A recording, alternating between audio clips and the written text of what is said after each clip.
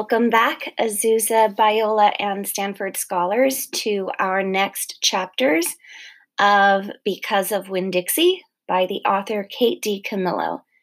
In the last chapter, Opal was visiting Gloria Dump, and Opal was asking Gloria about whether or not she should be friends with Otis. And Gloria Dump taught Opal something, and I asked you, what do you think was the lesson that Gloria Dump taught Opal? And you guys responded with different answers that were all talking about the same kind of thing. So some of you responded and said that Opal learned to judge people based on what they're doing now, not based on what they did in the past. Some of you said that Opal learned that she should try to be friends with the Dewberry Boys. Some of you wrote that Opal learned not to judge people by what they look like, but again, by how they're acting and what they're doing now. So all of those lessons are definitely something that Opal is learning. And so thinking about those lessons in these next two chapters, Opal is actually going to spend some time in the library with the librarian, Mrs. Franny Block. And while Opal is there, and of course Winn-Dixie will be there, but someone else is going to come in as well. And that will be Amanda, who we have seen a little bit, but we don't know her that well yet. So we're going to see her again, and Mrs. Franny Block is going to tell a story to Opal and Amanda and Winn-Dixie. So listen to the story and think about, why do you think Mrs. Franny Block is telling the story?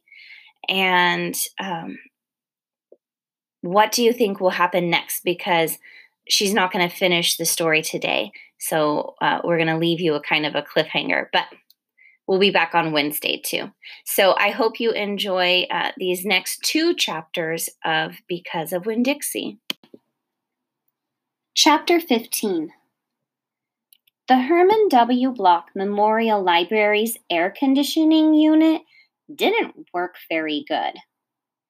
And there was only one fan. And from the minute me and Winn-Dixie got in the library, he hogged it all. He lay right in front of it and wagged his tail and let it blow his fur all around. Some of his fur was pretty loose and blew right off him like a dandelion puff. I worried about him hogging the fan, and I worried about the fan blowing him bald. But Miss Franny said not to worry about either thing, that Winn-Dixie could hog the fan if he wanted. And she had never in her life seen a dog made bald by a fan. Sometimes, when Miss Franny was telling a story, she would have a fit. They were small fits and they didn't last long. But what was happening was she would forget what she was saying. She would just stop and start to shake like a leaf. And when that happened, Winn-Dixie would get up from the fan and sit right at Miss Franny Block's side. He would sit up tall, protecting her, with his ears standing up straight on his head like soldiers. And when Miss Franny stopped shaking and started talking again, Winn-Dixie would lick her hand and lie back down in front of the fan. Whenever Miss Franny had one of her fits, it reminded me of Winn-Dixie in a thunderstorm. There were a lot of thunderstorms that summer. And I got real good on holding on to Winn-Dixie whenever they came. I held on to him and comforted him and whispered to him and rocked him, just the way he tried to comfort Miss Franny when she had her fits. Only I held on to Winn-Dixie for another reason, too. I held on to him tight so he wouldn't run away. It all made me think about Gloria Dump. I wondered who comforted her when she heard those bottles knocking together, those ghosts clattering about the things she had done wrong. I wanted to comfort Gloria Dump. And I decided that the best way to do it was that I would read her a book. Read it to her loud enough to keep the ghosts away. And so I asked Miss Franny. I said, "Miss Franny, I've got a grown-up friend whose eyes are going on her, and I would like to read a book to her out loud. Do you have any suggestions?" "Suggestions?" Miss Franny said. Yes, ma'am. I have a suggestion." "Of course I have suggestions. How about Gone with the Wind?" "What's that about?" I asked her. "Why," said Miss Franny, "it's a wonderful story about the Civil War." "The Civil War?" I said. "Do not tell me you have never heard of the Civil War." Miss Franny Block looked like she was going to faint. She waved her hands in front of her face. "I know about the Civil War," I told her. "That was the war between the South and the North about slavery." "Slavery? Yes," said Miss Franny. "It was also about states' rights and money.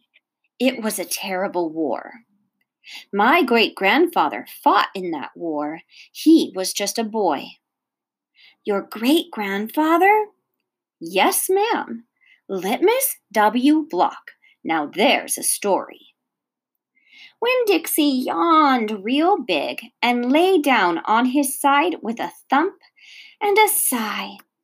I swear he knew that phrase, "Now there's a story," and he knew it meant we weren't going anywhere anytime soon.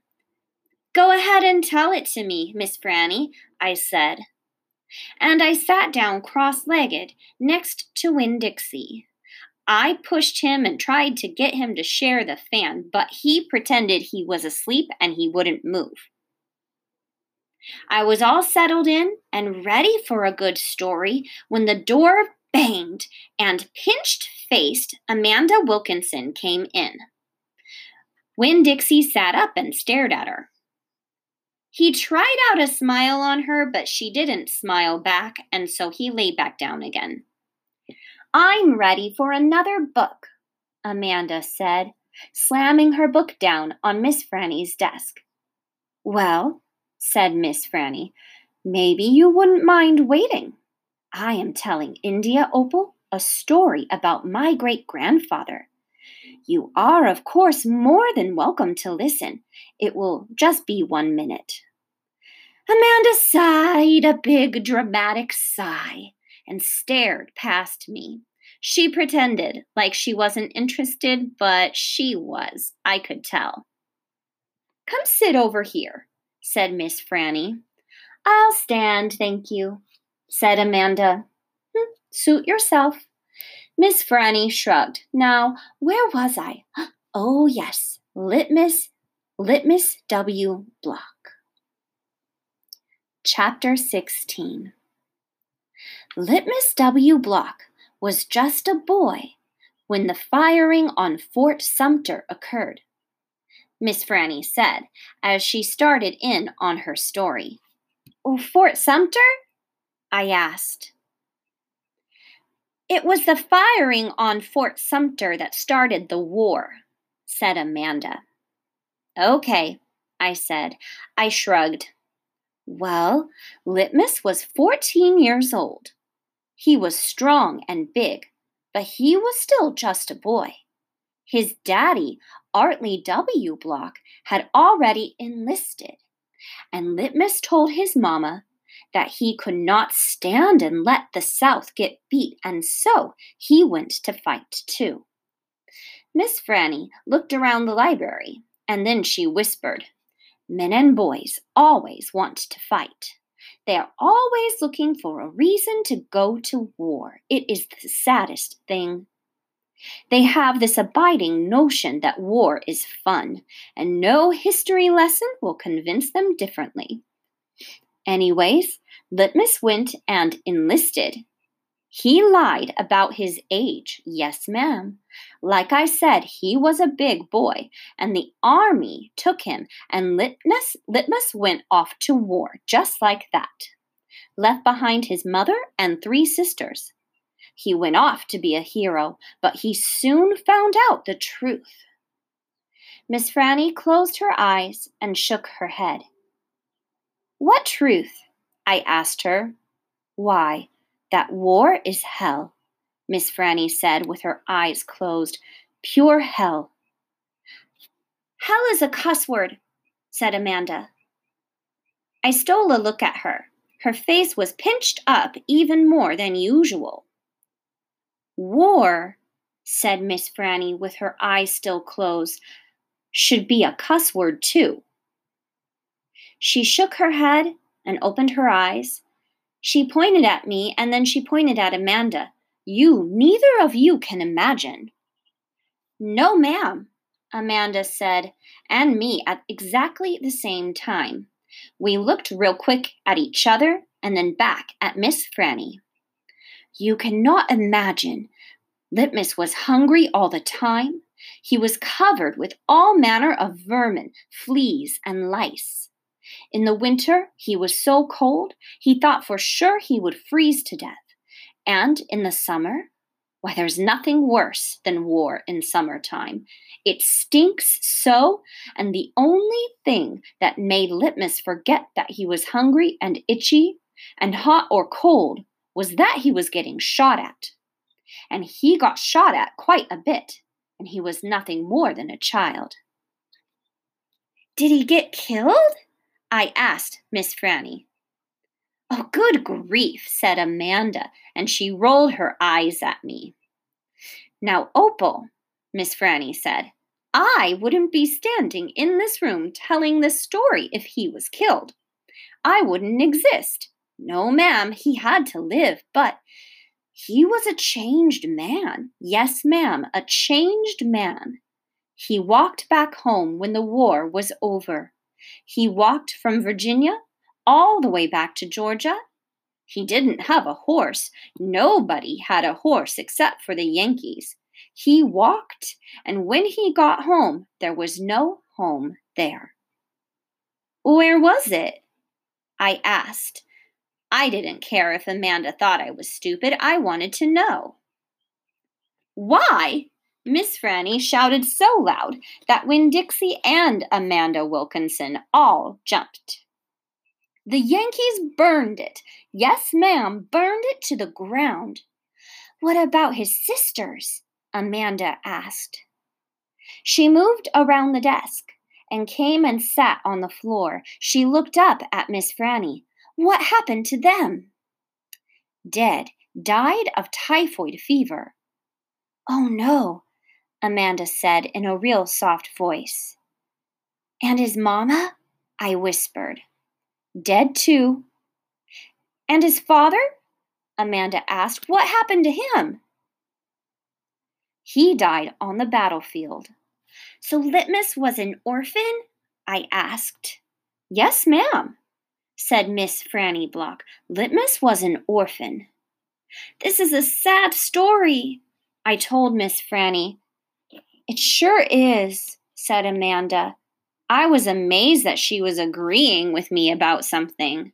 Well, I am not done yet, Miss Franny said. Winn-Dixie started to snore, and I nudged him with my foot to try to make him quit. I wanted to hear the rest of the story. It was important to me to hear how Litmus survived after losing everything he loved. Well, what did you think of those chapters? I know that the story that Mrs. Franny Block tells Opal and Amanda, the story is a little sad. In fact, it's a lot sad. But Mrs. Franny Block says she's not done telling the story because Litmus still lives his life. And Opal wants to know, how does he survive? How does he keep going after so many sad things have happened to him? How did he cope, as we learn the word cope, with change?